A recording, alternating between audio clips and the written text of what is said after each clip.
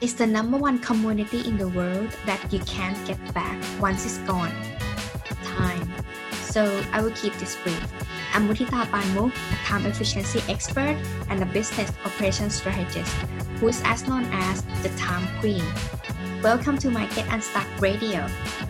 Running a business can be very overwhelming at times, especially in the first few years when you are required to wear the hats and do other things. You started your company because you had a vision that almost every business owner has when they begin. You wanted freedom, true freedom.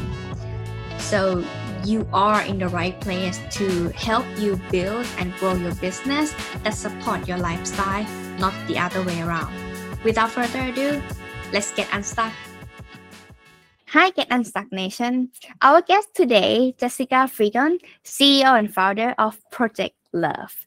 She brings over 15 years of expertise to help female entrepreneurs and lifestyle brands simplify their operations. So, without further ado, since we have another operation geek in the house, let's get to know her. So please welcome Jessica to Get Unstuck Radio today. Hi, Jessica. Hi, thank you so much for having me. I'm so honored to be here. It's my honor as well because I'm also excited and very interested to know more about you. So how are you doing so far, by the way? Is it very early over there? Yeah, it's 7 a.m. over here. I'm in Vancouver, BC. Oh. But I'm used to getting up early for work anyways, so it's okay. But yeah, things are going well. 2024 is going well so far. I can't believe it's almost February. It doesn't feel like it should have gone so fast. I know, right? So, Jessica, how you started your entrepreneurial journey though? So it started from a place of burnout. So I was working 2 jobs. I had a corporate 9 to 5, and then I also had a night job to support my family. One of my immediate family members was going through a health crisis, so I had put everything on hold for several years to support them financially in order for them to get the care that they needed. And through that place, I got to a state where I felt completely lost. I obviously was burning the candle at both ends. I wasn't doing anything for myself, and I felt like I needed to find that spark again and do something for me. And I decided to pick up an old dream that I had because I was a wedding planner back in the day. And it was always a dream of mine to start a wedding magazine. So obviously at that point, I was not ready to start a wedding magazine. So I started a wedding blog instead. And I had absolutely no idea what I was doing with it and what I wanted to do and what it could possibly even turn into. But as I started that whole process of creating this wedding blog and interviewing experts and just getting really in depth with the whole process, I really started to really enjoy it and got really reconnected with myself. And then I started shifting, and the whole journey kind of more so aligned with like what I needed in order to heal. So I turned to more like self-love and self-care and, interviewed people on the podcast that were experts in those areas so that I could learn, how to get back to a healthy place emotionally, mentally, and whatnot. And it just slowly pivoted from there. Once I naturally just felt ready to start thinking about it as a business, then I was like, okay, so I really enjoy doing this. I have no idea what I can actually do with it service-wise. I started to try to put together things that I could offer as a service or support to my community. And it took a while for me to realize that what I do in corporate also applies to the online space. And I can use my skills from corporate to help entrepreneurs be able to set up businesses that are going to last so that they could sustainably grow and scale their business without going to the point of burnout. So it was a very long journey getting to where I'm at, but it was what I needed to come out of the place that I started at. So do you think it's different between working in a corporate and helping entrepreneur? It's 100% different. It's, very different. In corporate, there's the hierarchy. You have your CEO and whatnot. So if you're the CEO of your corporate job, it might be a little bit more similar. But I was a director of operations, project manager, and whatnot. So I had people that I had to report to, and I couldn't just do what I wanted, and it was very structured, and I had to be at my desk at 7 a.m. and stay there until 4 a.m. And I was basically like given goals for the year of what I had to achieve type thing, versus being an entrepreneur. You're in charge, right? Like, you're the one that's responsible for your own success. You determine your schedule. You have to be extremely disciplined. Otherwise, you're just not going to achieve anything. You have to wear all of the hats in your business. You have to know how to market your business, sell. You have to learn how to serve clients. Outside of your zone of genius, whatever that is, you have to learn all these different things about like finance and metric management and strategies and whatnot. So it's vastly different worlds. So what do you think it would be the first thing that entrepreneur people or business owner would feel burnt out from in their day-to-day operation? Things that generally I have seen people get to the point of burnout from is doing all things and doing it all manually and trying to do it all by themselves. So generally the clients that I work with are solo entrepreneurs trying to get to a certain point, trying to break through that growth ceiling, but they've reached a wall where they've been doing it by themselves for so long. They've been doing things manually. They don't have an operational foundation. Things are falling through the cracks. They're not able to step away from their job because things are coming in left, right, and center, even at night. They have to hop onto their computer. They can't take a vacation without having their laptop with them. And that leads them to burnout, but it also leads them to falling out of love with their business, to becoming resentful with their business. Is that why Project Love coming from? Where is this company's name coming from? Can you share me the story? Project Love, I came up with that name because I had to change it from a wedding blog name. It just didn't align anymore. And at that point, I was thinking the way that I work best in projects. I don't do retainers. That's just not how I work. I get very bored. I get bored very easily. So I need short containers, get in, do the job, and then leave them to run the business afterwards. So working with a client for 9-12 months nonstop is just not the way that I operate best in order to support my clients. So I see my work as very much project-based. And the whole ethos of Project Love is to help clients fall back in love with their business, but their life as well. So love is essentially at the very core of everything that we do. So Project Love just kind of felt right. Oh, right. So if to work with you, how long usually it takes them to get to the point where they fell in love with the business again? So depending on what their goals are, if their goal is not to hire, my container is 3 months. So we put in the process, we implement the technology in order for them to streamline things that they're doing manually in order to automate what we can so that they aren't doing everything so manually. From there, 3 months is usually when I will leave and they will have a little bit more freedom in their lives. They will be able to have more structure to their business, be able to take their head out of the day-to-day so that they can focus more on the visionary aspects. But if their goal is to hire, to bring on a team, it might take a little bit longer because that person, so once we've put in the foundation, which takes 3 months, they're going to need to onboard, train, and then there is a period of time, an adjustment period of time of having somebody new come into your business. They need to adjust to their new role, the processes, the working relationship, getting used to making sure that you guys are on the same page with things and whatnot.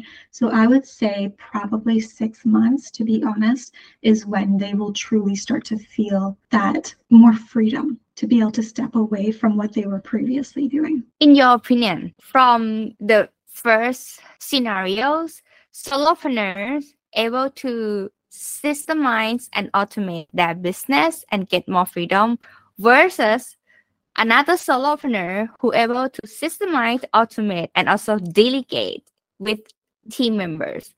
Which one in a short-term goal, within a year, actually have simpler outcome from your record? Within a year, Mm. all of them so far. Yeah. Sorry? So all of them have experienced that outcome within that year. No, I mean, which one is easier to Oh, have which the one is outcome easier? From my perspective or from the client's perspective? from your perspective? From my perspective, they both have their challenges. So if it's a client that's wanting to stay a solo entrepreneur, it's hard for them to be able to get to a certain point in their business that they're probably envisioning staying solo. So I can do my best, but in order, depending on their goals, they will eventually hit a wall again, and not because they don't have the systems in place. It's just because they can't do more without having support being brought into the business. As a human being, you can only do so much by yourself, right? And there are many aspects within your business that you need to manage, and doing so by yourself, it's not doable up until a certain point. Right? And what do you normally do in that situation? I would just have a conversation. Maybe they have fears around hiring, right? So it's just really understanding and having clarity about what their vision is, what their goals are, what they want their life to look like. So their North Star essentially, and really uncovering, is it because it's a fear-based decision that they're not wanting to bring support in? Or is it truly like they want to stay solo, they want to stay small, they don't want to have that, and then building out their operations to support that goal. But when it comes with hiring, it is a little bit more challenging because you are bringing somebody into the business. We need to make sure that they are properly trained. We need to make sure that they are the right fit for that role, and that role is the right role to start off with in order to build out that team. And making sure that it's a good cultural fit. So identifying exactly what type of culture that client wants to build out within that team and that company, and making sure that that employee is the right fit for it in order to build it for that next employee to come in, and so on. So that can be the most challenging, is just making sure that we have the right people in the right seats to support that business owner, as well as the culture that they're trying to set. And that can take some time, because a lot of people, interviews are only so in depth, right? You can only learn so much about an employee through an interview. You really just need to see them hands-on, actually working and actually interacting with the owner on a day-to-day basis to really see how it's going to fit. Have you ever met clients who thinking that this is the type that people they want, but actually these type that they thought they want, these are not what they need? And how you deal with them? Yeah, How that happens often. Or they want to hire a friend, or they think that they want to offload one type of task or create a role for that type of task, when really it has a higher return on investment of time for them to take away a different task that they no longer need to do, but they're reluctant to let go of. So it's really just having conversations with them and really having the data to back it up, and kind of peeling back the onion with the entrepreneur to really understand where they're coming from, because a lot of the time it's out of fear that they're making these decisions, right? Fear of letting go of control, fear of letting go of a certain task because they want to make sure that it's done a certain way. But as they get more comfortable with the operational foundation that we've built, knowing that they don't have to worry about those things anymore, because we've built out the processes and the technology for that employee to execute it the way that they want it done, it takes a little bit of time for them to be able to adjust and to be able to feel comfortable letting go. So we've had those conversations, and I do my best to make sure that we're making the right one. And I've had clients still continue to make the wrong one, and have to, unfortunately, let that employee go, or it falls apart naturally because it wasn't the right fit from the start, and they have to go back to the drawing board and hire again. So it does happen, but I think that that's part of the process. Even for myself, I've gone through it, where you kind of have to try things out to see what fails and what doesn't.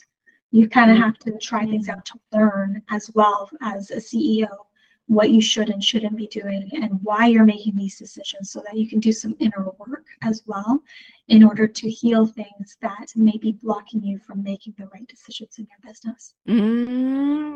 I like the way you look at things. So that's also let them teach themselves as well how they make decisions further along the way. That's a good way of telling them because sometimes they don't believe us what we tell them. And that's okay. We can only do so much as a service provider to support our clients, right? They have to learn from their own decisions as well, right? Whether it turns out as a great story or if it's something that needs to be pivoted or adjusted, that's how they learn, and that's how they grow as a CEO and business owner, is by making mistakes or having wins essentially. You mentioned about data. In case the business come to you with everything all over the place, I bet you have found some. And how you declutter them then, and able to help them with the data to support their decision-making process. So it's about tracking your metrics, right? So your KPIs throughout your business. So for client experience, what is your client experience feedback? What is your referral rates, your repeat client rates, lifetime value, whatnot, lead conversion, just really looking at all of that data when it comes to your marketing strategies, all the different KPIs that you need to track within that to see what's performing well, what isn't performing well, your financials, revenue coming in, your profits, the cost per service to be able to provide that service. And then as well, lead acquisition costs, all those types of things. You need to understand what's going on in your business in order to be able to make more informed decisions. And that goes hand in hand with also just knowing your business, knowing your clients, your community, and what they need, and kind of trusting yourself as well, leaning into your intuition, but using that data to back it up. But if they don't know those numbers at all? Generally, they don't. 99% of the clients that I work with are not tracking anything because they don't have time to, right? They're doing so many things in their business, and their priority is serving clients and getting sales in order to be able to generate the revenue that they need to get to their goals. So no, they do not track any kind of metrics, or very limited if they do. And it's not consistent either. So they don't have that data, and which is why they're not making strategic decisions that is really going to propel their business forward. So that's where I step in, is to help them have that foundation, which includes the metric management and how to go about tracking the different KPIs you need each month, quarter, yearly, etc., and what to do with that information. Got you. Oh, that's why. Yeah, because that's also something. It's always the questions that, and how did you know that? Oh, we don't know. We don't track that. And I was like, what? And how you got the price? You don't even know the cost. And how you know you make profit out of it is always a guessing game. Yeah, absolutely. Especially with services.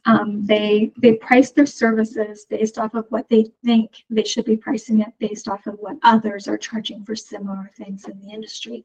But they haven't really dove in to determine, based off of the deliverables, things that they need to deliver to their client based off of that service level. How much time is it taking for them to deliver those things? How much time is it taking for them to onboard, to offboard, to support, to answer Slack messages, Voxer messages? Do they have team members that dedicate their time to these clients' deliverables as well? They don't take into account all the different costs that are associated with delivering that service to a client.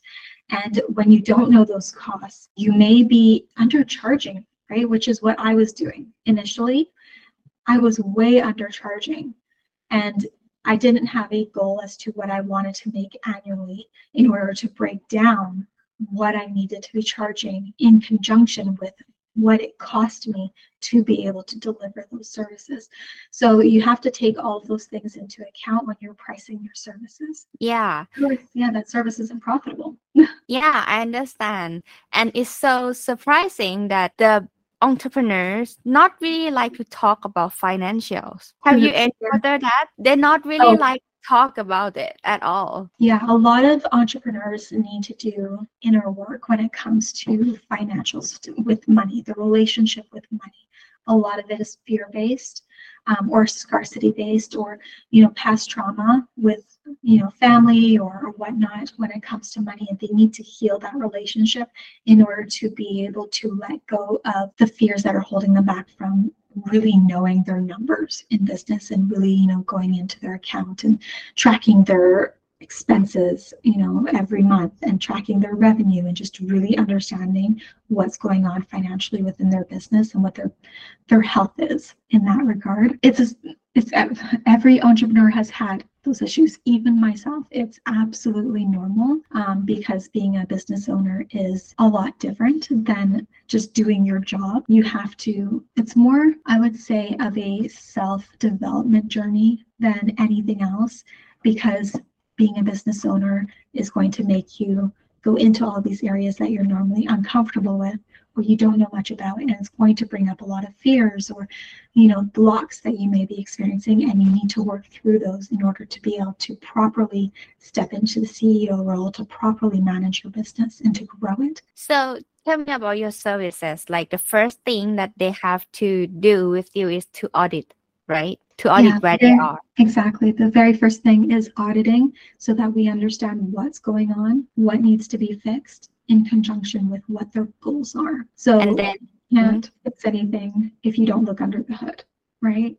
Then you're just going in blind, and you're just doing what you think needs to get done, when in reality there's other core issues that need to be managed first. I get that. And for those clients who like, I think I need to get this fixed, but you not agree with it, how do you deal with them operation wise? Once I do the audit, we will go through the audit findings together, and there will be, like, I will identify the return on investment, so which ones are the more critical ones, and we'll talk about them in depth, right? So I will explain to them, this is why we need to focus on these ones. These are impacting this, which then impacts this, which then impacts this. So they just don't have a full picture of what's going on in their business, which is why they might have one idea of what needs to be fixed, because they don't know what else is going on as well, and what the impact is in those different areas. So usually when you bring the full picture to them, and you go through the audit findings, and you have conversations around them, they have a better understanding, and I never have had any issues with the prioritization of the list of things that we need to tackle. Because you're already self-explanatory during that time. It's already clear out.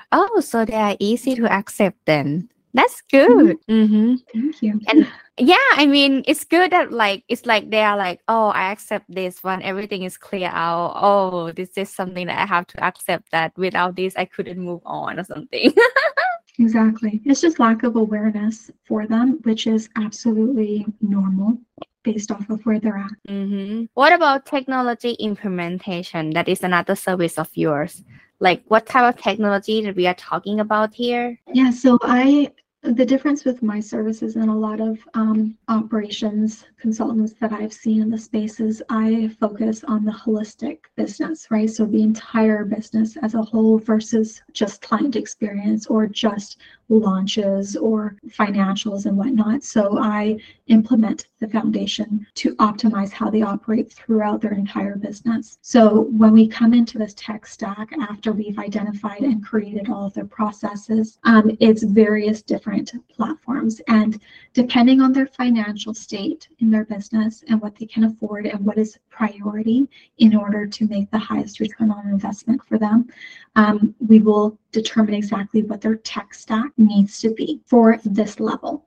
So generally, the very first thing that we're going to implement, because I work primarily with service providers, is a CRM, if they don't already have one in place. If they do, we're going to review that platform to make sure it's the right fit. If it is, then we will fully customize it to support the process of serving their clients, so their onboarding, offboarding, etc. Then we would look at the difference. So if they are looking to bring on a team, then I would highly recommend that they bring in a project management software, which isn't just for managing projects. I use it as a business hub for collaboration, visibility into your business, as well as accountability.